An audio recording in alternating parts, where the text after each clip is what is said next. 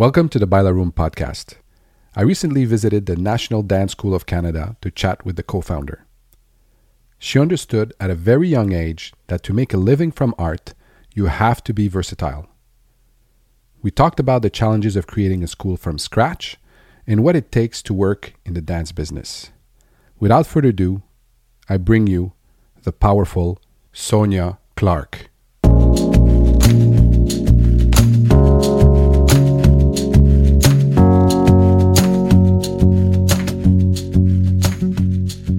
All right, so we are in the National Dance School of Canada, and wanted to ask you first, what was the motivation in creating this dance school? Honestly, in Quebec, we have great programs. We have contemporary programs, we have ballet programs, and a lot of people who do sport études, so those programs in high school where you can dance. A lot of those programs have a lot of styles. Some of them do have just ballet or just contemporary, but some of them do have a lot of styles. And if you want to do a career in arts and entertainment, which means dance companies, corporate events, commercial type of projects, video clips and stuff of that nature, there's no place where people can then transition towards professionals in Quebec. You have them in other countries, and other provinces have something similar. You can have musical theater. But we don't have anything that covers a lot of different dance styles. And in the industry today, if you can't do a lot of things, it's harder to get work and to live off of that. So I was like, well, why don't we start a program where we can train in contemporary, jazz, ballet, street styles, including all commercial styles as well. Because if you can do that, it gives you more of an opportunity to audition everywhere. Got it. And during a brief conversation yesterday on the phone, you mentioned the challenges that you're going through with the school. I think it'd be interesting to know what are the challenges when somebody creates like a school from scratch, and of course, the challenges that you have now. Well, the challenge number one was finding space, and I was lucky enough to have two co-founders with me, Véronique Sévigny and Christine Langston, who believed in the project, so they gave us space to work through. They have a studio, and because of it, they were like, hey, we think it's a great project, let's do it. So that was one thing I had to work. And then putting together a program that has all of these different elements, because the program has, besides for the dance aspect of it, we also have a wellness aspect, because as a professional dancer, you need to know how to take care of yourself, whether it be cross-training with yoga or learning how to self-massage, how to injury prevention, and also to come back from an injury. So all of that is covered in the program. And our third aspect of it is career management. Because I remember when I graduated from Les Grands, they were like, hey, you can dance, good luck, and then you're kind of like, okay, what do I do now? How do I audition? Where do I audition? How do I get headshots? So all of the elements that you kind of have to work through on your own when you're kind of thrown into the world of the arts are things they're going to be learning here. So, just even the basic things that people don't think about, but for us as dancers, we are kind of entrepreneurs. Yeah. We have to do our taxes in a different way. We have to do them as a self-promoting, self-managing person. Therefore, it's not a job, it's not a salary, right? So just your taxes. What do I put in my taxes? What can I deduct? What do I have to keep? What receipts do I? All of the things that are really important for you to have a strong career on a professional level, on a dance level, and also on a wellness level is what we cover in the program. Cool. And I think it's really important that, a lot of programs should bring in all of these things as well. Awesome. Like we at our Latin dance school, there's a couple of preconceived notions that are out there that I'm basically trying to counter every time. For example, we were very lucky now the past years that there was a lot of dance shows with guys dancing, because before people thought before I would get like 80% of calls that was ladies. Now it's pretty much even. People don't believe me. It goes, listen, I have classes where I have more guys than girls. Yeah. So that's one aspect that I was kind of trying to break the taboos. The second aspect, it's still ongoing right now, is that you need a partner to dance. And actually it's in reverse. It's a place where you meet partners and you switch partners and stuff like that. So people a lot of times tell me, well, listen, yes, I thought I needed a partner. He goes, no, you don't need a partner. So this, I try to always to put it out there, like with or without partners. Do you have that kind of challenge, a similar challenge for your school? The challenge is a little bit different in the sense that I think, as you said, a lot of dance programs now show that men dance. And there's a lot of studios who have great programs for all dancers. And a lot of competitions now even have categories that are specialized for solos where you have men who really create beautiful pieces. But I mean, in regards of, I think you mentioned something about specialized school. And, yeah. And that's well, for us, the challenge was making sure that they're as widely, that they understand at least the basics of as many styles as possible. Got it. So that for them, they can go out and really get work in any environment. So if they see, there's a dance company opening up a new spot, well, they can audition for that. If there's a commercial that has dance in it, they can audition for that because they have the capacity. If they have a video clip, it's also a different style. So basically your challenge is to make sure that marketing-wise, people understand the mission of your school, right? Yeah, and that we have a lot of different styles, and it's really to make dancers that are as versatile as possible. Amazing. Because, in our industry, if you want to eat, it's really important to be able to do more than one thing. Especially if you want to eat. Especially if you want to eat, because for me, it's always the basics. And for a long time when I started dancing, because I didn't have all the tools, I was dancing and waitressing, which is still a reality in certain times, right after COVID and stuff of that nature, or during COVID, I should say.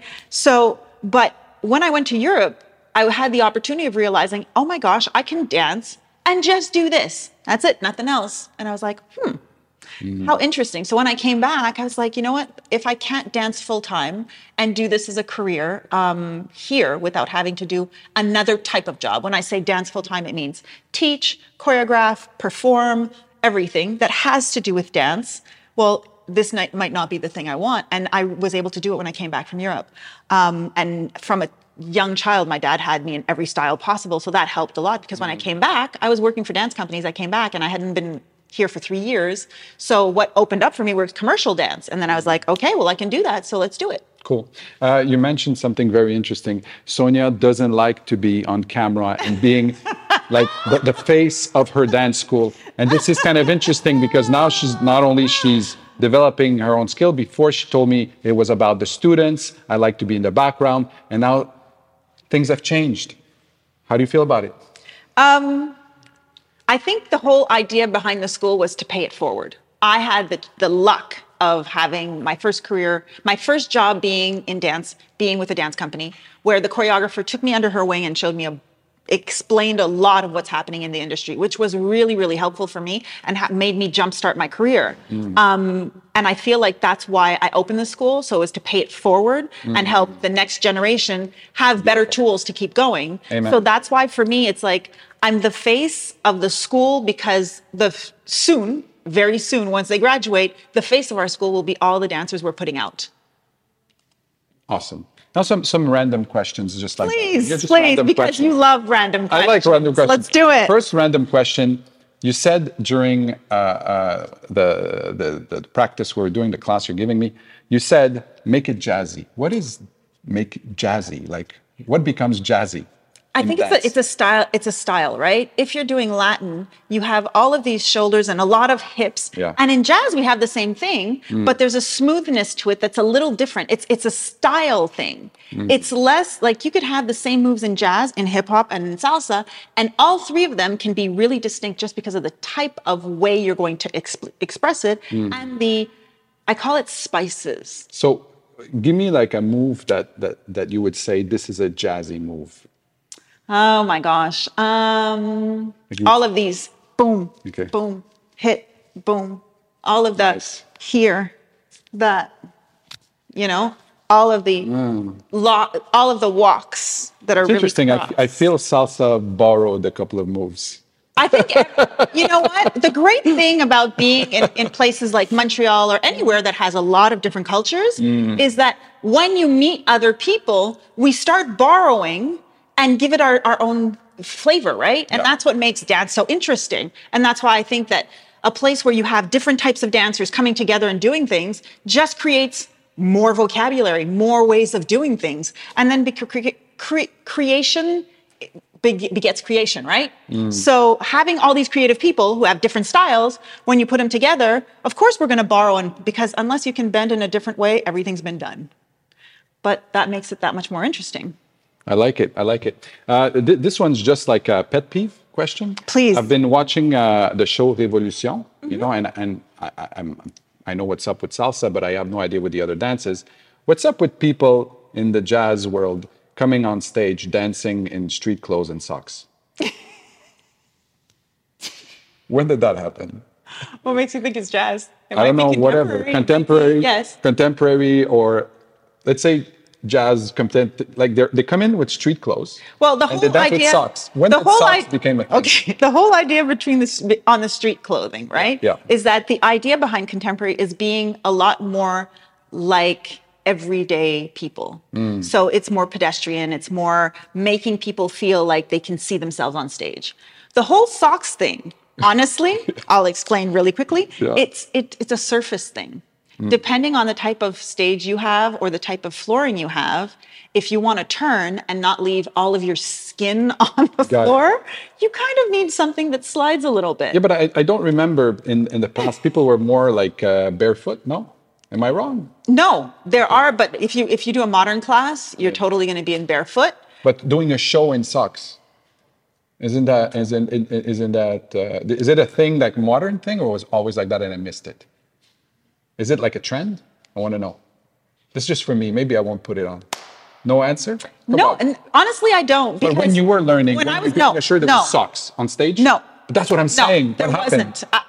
You know what? It's funny because when we started doing, depending on the surface of the stage, a lot of people who dance barefoot are dancing on what we call Marley. Bring her closer. The Marley, Yeah. yes? So you have different types of Marley. And because of it, that's what we would dance on. Now, a lot of these TV sets have really weird, they have beautiful designs. Yeah. But the texture for us to dance sometimes is too hard, doesn't have any slip. So it's like you have these modern slippers you can put on. Yeah. They're not very pretty. Yeah, I saw them. And they don't always hold on your feet properly. Yeah, it's caveman stuff. So because of it, you have to find the best solution that's going to make that you can perform properly more than, okay, this looks crazy. So that's kind of where I don't know where the socks came from, but it's something we've been doing in the studio for a really long time. And I guess Do you think it's just translated. like somebody that got up in the morning, got dressed and said, fuck it, I'm not going to put I will say my whole career, I have worn half socks like this. Yeah, that I saw. I've just never done that on stage. But that's what I'm thinking. It'd be funny to see you on stage like that. Be like, oh, she has to have socks of training. Yeah, no. It's just me just watching a show. I'm thinking, what's up with that? I think that, that's when I feel like, oh my God, are we getting old? Like, are we going, Yeah. in my day. Yeah, I can't say in my day, because when I saw it, I just go, I don't remember seeing that anywhere. And it's kind of been a tendency for the past 2-3 years. So I wanted to ask a pro that have been bathing in that style. We do it in studio. We have half socks and we have, I have students who dance in full socks, and I like the half sock just because I can stop myself with my heel, right? Makes sense. And I have students who can wear full socks and they're completely stable, which really impresses me because I just feel it's really slippery, especially on a Marley. But it's really something that they've been doing for the last, 10 years where it is a normal thing. And I think that now they're trying to just, for them, it is part of the uniform. Like we used to have jazz shoes or character shoes. I feel like this is probably the new thing where this is a normal thing to do. So guys, you don't need to buy shoes anymore. So you're all good. You're all good. For salsa, I don't think No. because with all the spins. That'd be weird. Yeah. Also, all the spins wouldn't be as comfortable, I think. Yes. So. That's good. Yeah. All right, Sonia, thank you very much. Just let everybody know where they can find you. All right. So for professionals, for young dancers between 17 and 25 who want to become professional dancers, you can find us at www.endc.ca. As of December 1st, we are opening up admissions and all auditions will be in February 25th and 26th. Hope to see you there.